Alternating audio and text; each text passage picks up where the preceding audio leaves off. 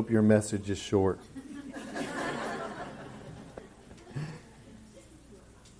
That's a hard act to follow. If you have your Bibles, I encourage you to open up to the book of John, chapter 1, verse 14. We're going to look at one verse this evening. John chapter 1, verse 14. He says, John has just introduced Jesus, and he has given him the name, the Word. And it says in John 1:1, in the beginning was the Word, and the Word was with God, and the Word was God. He was in the beginning with God. And you get to verse 14, and this is where we're going to look tonight.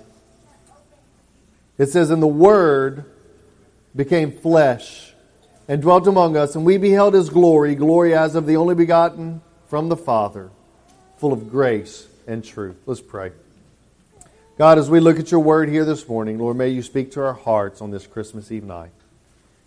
That we may hear not from a preacher, that we may hear not the message of a church, but that we may hear the Word of the living God.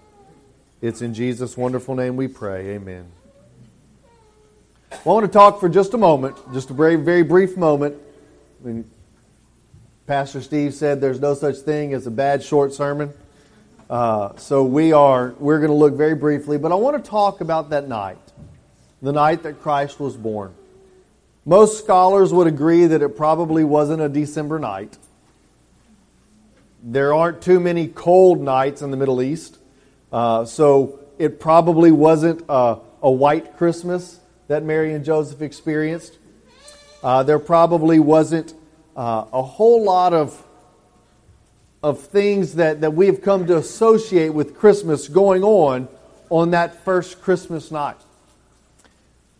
However, I do want us to look at a few things that we do know from Scripture and that we can understand what's going on that night.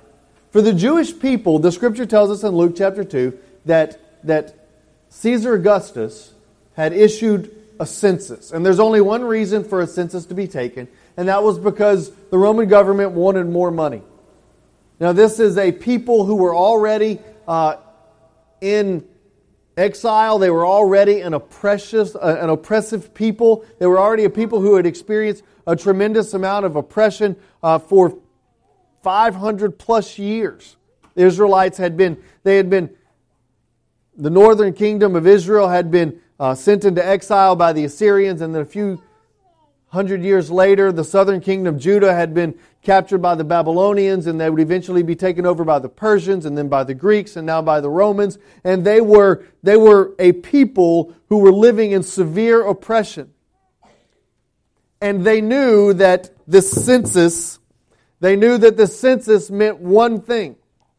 It meant more taxes. To a people who were already wondering where their next meal would come from, they were a people who were overwhelmed, who did not know what tomorrow held. And many of us tonight are just like that. You had 6 foot of water in your home, or you're living with your in-laws or your outlaws, and you're not sure how you're going to make it. You're not sure what's in front of you. Or maybe you've got other circumstances going on in your life, and you feel as though you are living under oppression. There were those that night, on that Christmas Eve night, like Joseph, who had a conversation with an angel.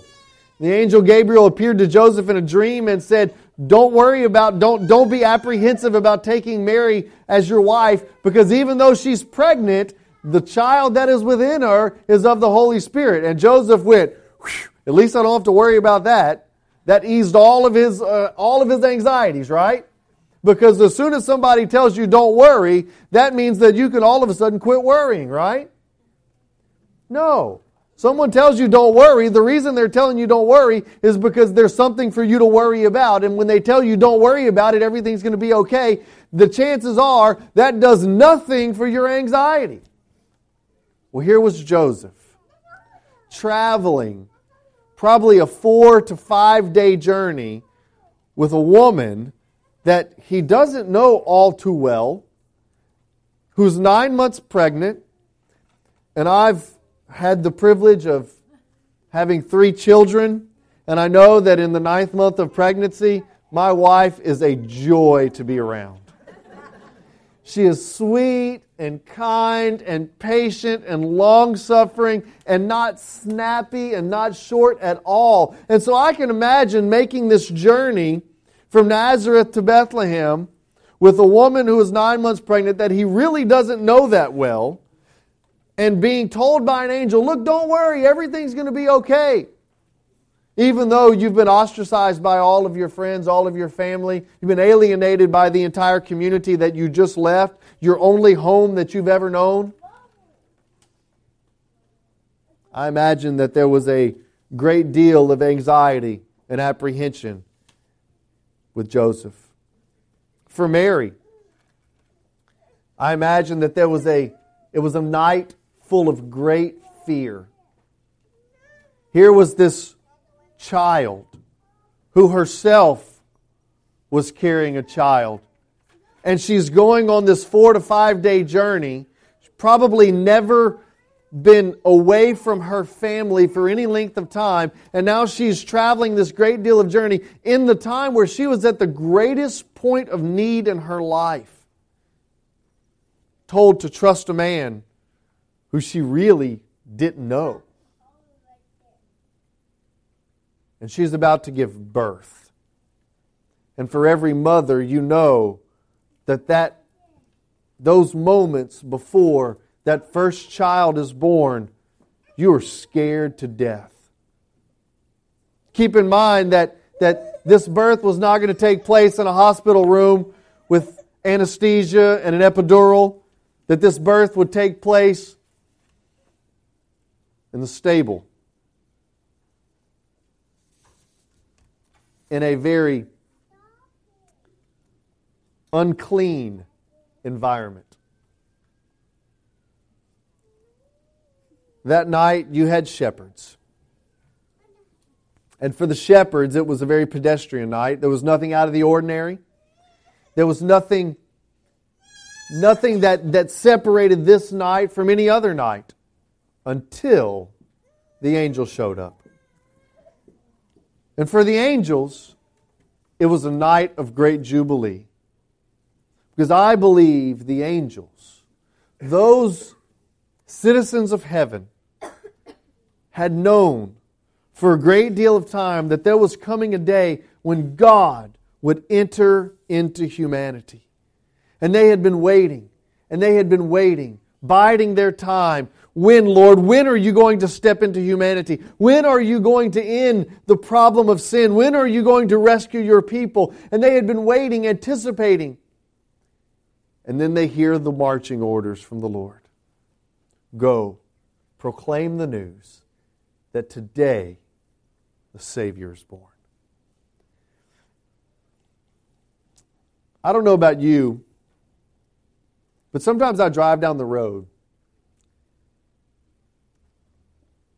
and I think about the people in the vehicles around me. I know what's going on in my life. I know the stresses and the hecticness and the craziness that's going on in my life. But do you ever wonder about the guy sitting in front of you? Do you ever wonder about the guy that's passing by, or the guy that just pulled out in front of you, or the guy that won't go because he's texting on his phone at the green light? Do you ever think about what's going on in their lives, about how different their lives are? This was brought to my attention a few years ago when my wife was telling me about the day that her grandmother died. She said, I was in high school. She said, I got the news that my grandmother died, and my world fell apart.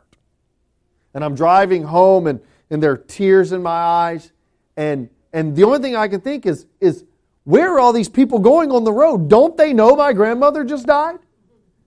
Don't they know that the world just fell apart?